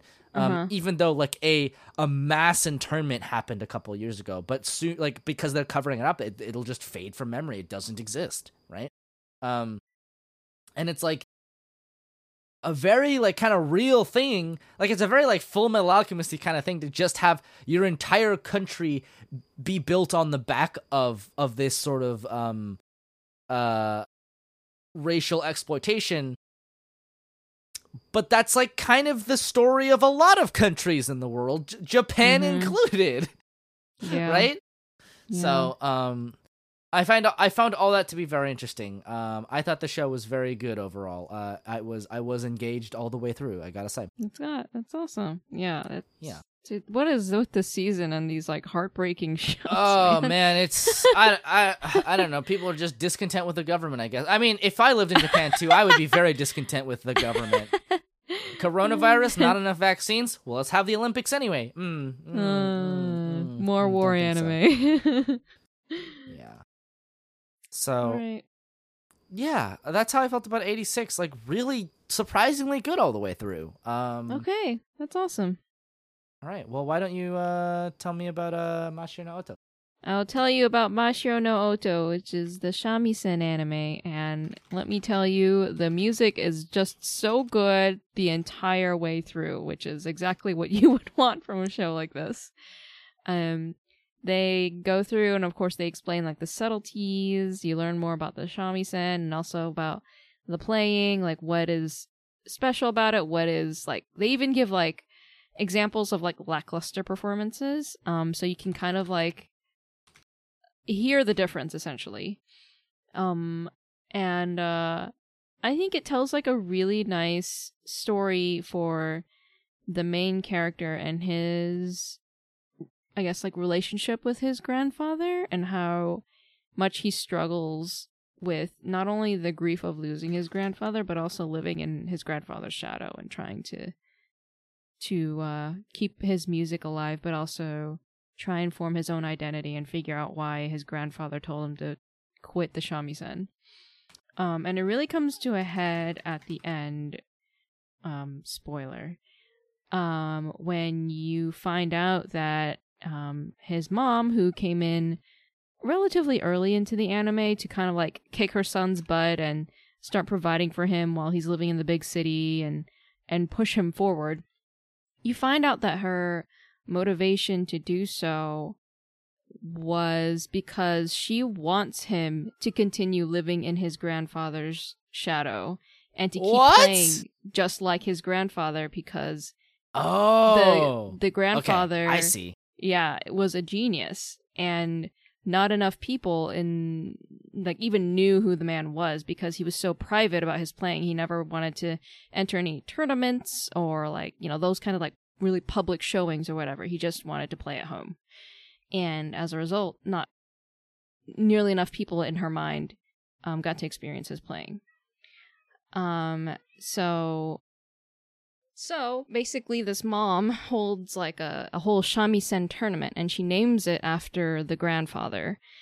And her intention on basically strong-arming her son into joining it was so that he would play like the grandfather and show the world what the grandfather sounded like. And she gets pissed because turns out along the way that her son made friends, and those friends started encouraging him to play in his own style. They form, a strong bond with him, and that influences his style too, and it inspires him and motivates him to produce his own unique sound. And she hates that. And she basically emotionally manipulates her son into playing like his grandfather during the individual part of the tournament where they're playing solos. Mm-hmm. And but halfway through, thankfully, he rallies around and realizes that he should play like himself, because he starts to understand that what his grandfather meant by telling him to quit the shamisen is that until he can learn to play his own sound, then he shouldn't try and play the shamisen at all. Like he wants his grandson to chase after his sound by producing his own sound, that kind of feeling. But oh my god, the part with the mom was so hard to handle, because she basically guilt tripped him into playing like the grandfather by basically saying do you want your grandfather's memory to be forgotten? Oh, do you want that on you? Oof. And I was like, I hate this woman. Because at first you really like her because she's like, oh, she's cool, she's trying to motivate the main character, and then by the end you're like, this woman is evil. Okay, I get it now. Yeah. Yeah, and so I think he ends up in third place because the judges mark him down because he switched styles in the middle of his performance. But by the end, he gets motivated to enter more tournaments and to compete, which is something that he's never done before. And he also is more motivated to kind of produce his own sound, but at the same time, that his mother is still around and that there are other people around who are now interested in hearing the grandfather sound now that he has played like him in public. So, a lot of drama. But the series overall was really compelling. I liked it a lot. Nice, soft show about shamisen, occasional infuriating drama. We don't get any resolution with the mom because it is based on a manga. So, and the manga I think is still ongoing. But it leaves off, I think, after the tournament wraps up. So it's kind of like a nice spot to just end it, and then I hope they make more, because we get to hear lots of really cool shamisen music. Yeah, I'm sad I didn't get to watch more of it, actually. I was really excited. I just didn't have time. I know! I will say that it's worth watching the rest of it. It's pretty fun. All right. Yeah. Well, that's cool. I'm glad. I might try to do that sometime. Yeah. Yeah. So the next two are also stuff that I watched. I'll try to blaze through it because I don't really have a whole lot to say about them. Sure. Let's see. Shaman King 2021. It's a remake of the ye old Shaman King. it's so nostalgic watching. I'm like, oh yeah, this is what happened. Oh yeah, man. Yeah, like it's like Shaman King is one of those like OG series that you were watching on like 4Kids. Yes. And so you get all the classic tropes, but in a more, I guess, updated, like more HD looking style. But they keep all the proportions and the art style the same as before. So everyone has like huge heads and tiny bodies. Of course. Yeah. And I love it. And it's great. And really sharp angles for all of their clothing. It's perfect. And yeah, no, it's if you liked the original Shaman King, you'll definitely like the remake. I didn't watch them back to back, so I don't have any like, hard comparisons to say like, oh, this part was better than that part. But as someone who watched the old Shaman King back when it was airing on American television, and I'm watching the remake now, I'm still really enjoying it. Nice. Yeah. Yeah, it's I think that one's in Netflix jail, so yeah. Maybe I'll watch it someday. I don't remember shit about Shaman King. I know. I was watching it and I was like, wow, I'm surprised by how little I remembered about it. But it all came back as soon as the moment hit. I was like, oh yeah, that did happen. That kind of stuff. Yeah. So that's fun. Highly recommend if you just want some more Shaman King in your life. And lastly, I watched half of Bishonen Tanteidan. Yeah, we watched like 4 or 5 episodes together, right? Yeah, I think I only watched like maybe 1 or 2 more episodes after that. But yeah, it continues to be super, super gorgeous, like really, really visually stunning. Yeah. That's what I noticed when we watched it, which was it was always just consistently very, very pretty. Yeah, I'm surprised at the level of quality that they're able to keep up. Like you can kind of see in certain episodes where they take a step back, but they still manage to produce really pretty shots regardless. And I would say like for me, I'm not vibing as much with the story.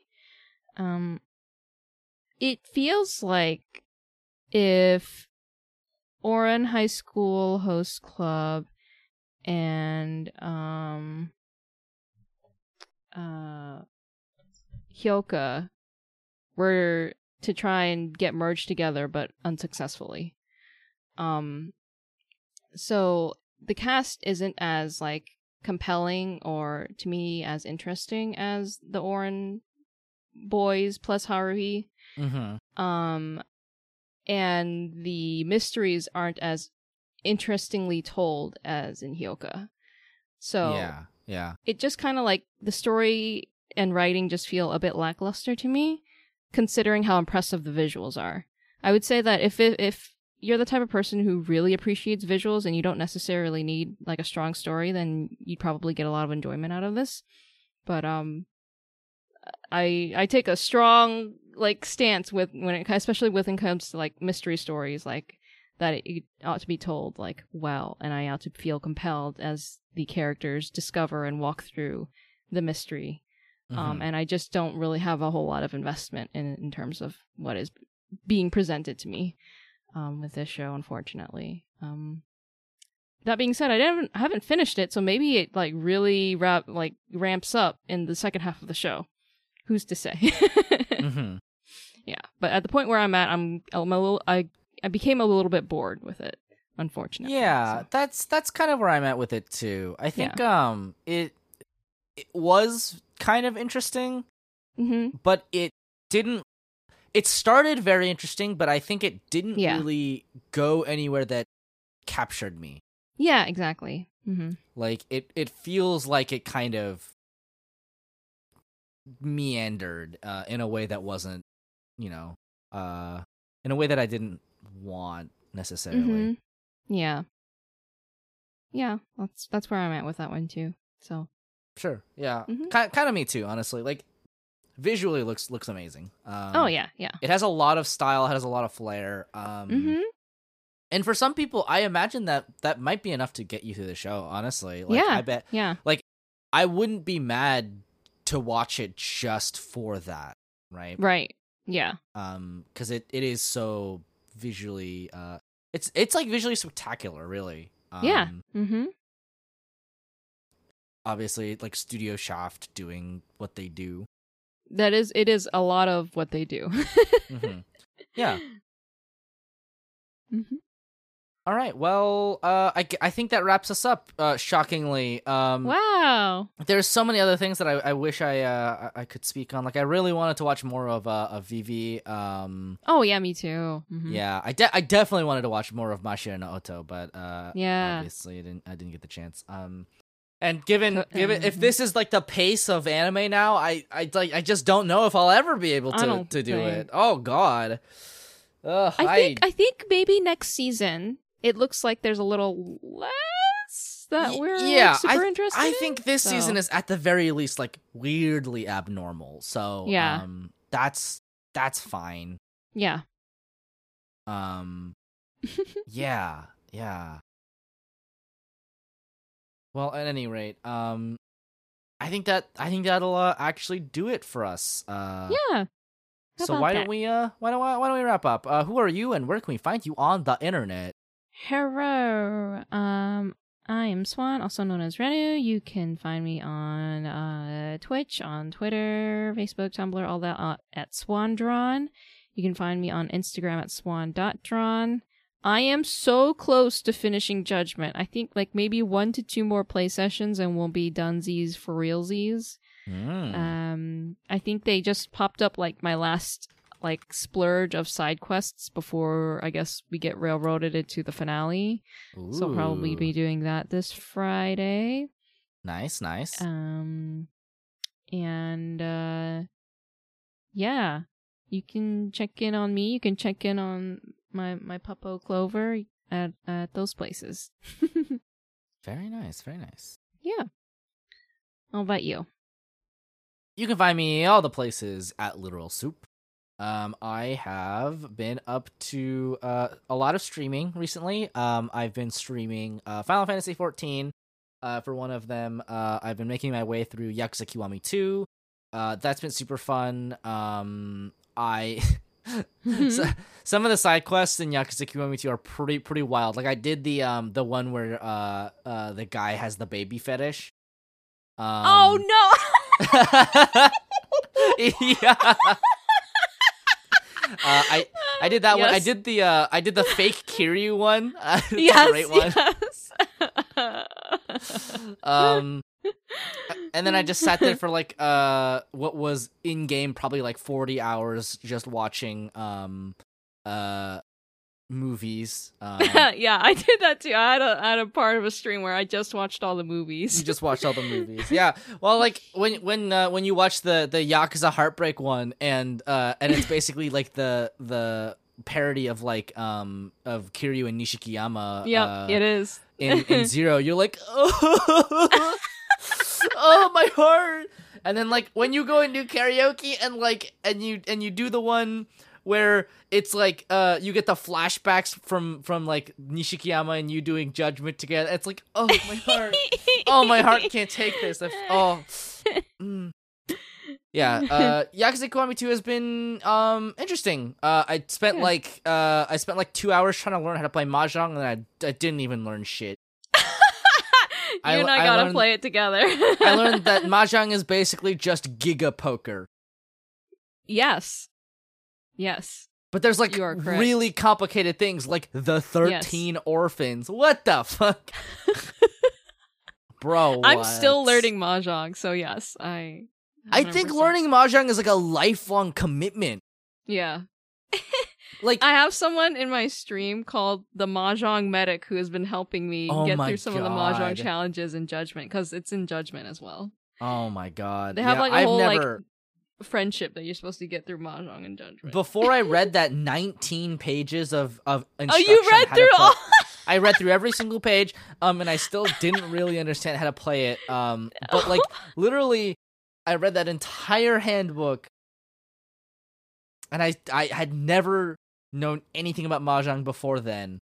Oh my god, Jesus Christ! It is a complicated game. Yeah, that game is wild. Like, it's like if poker was made of chess. Anyway, other than that, like, also we obviously do our Ace Attorney stream every Saturday. Yay! But, other than that,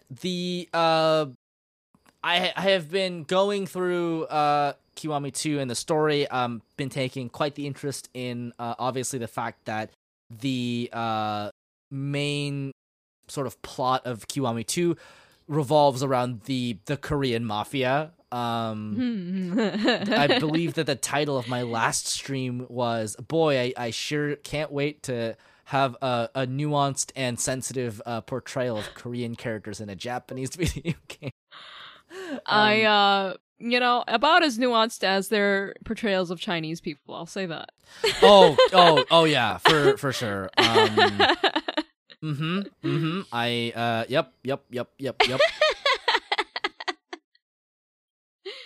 That's all there really is to say about that one. Yes.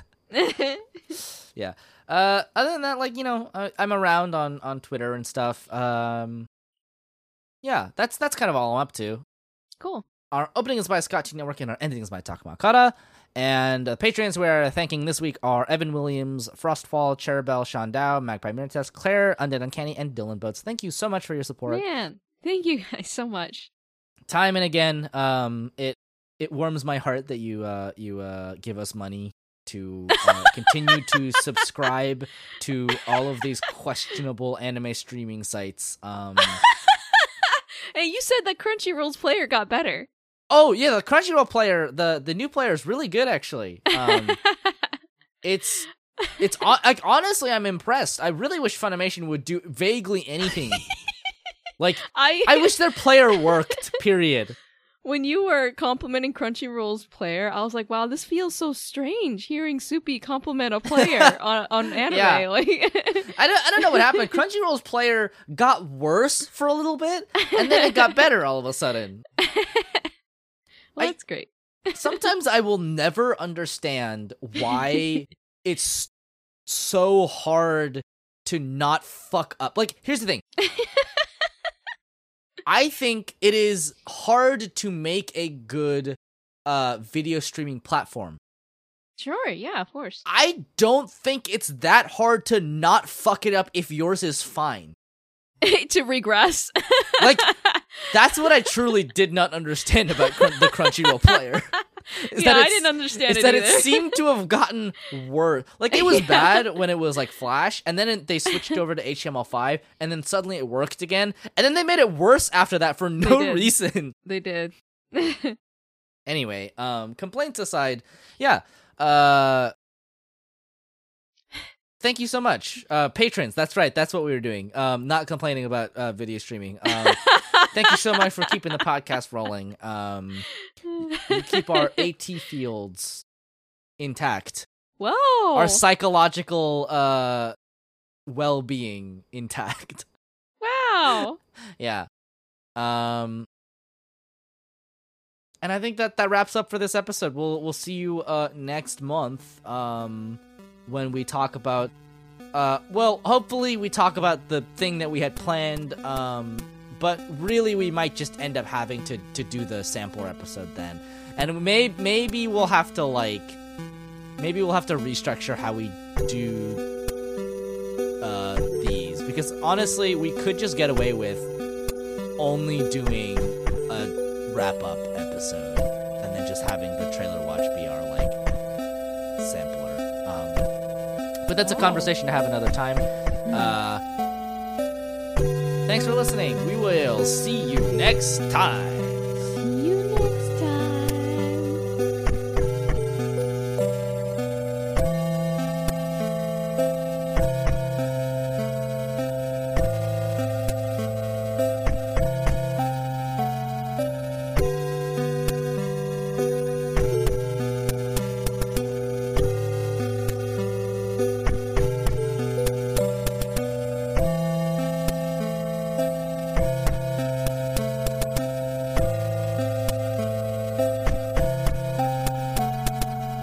さようなら。また明日ね。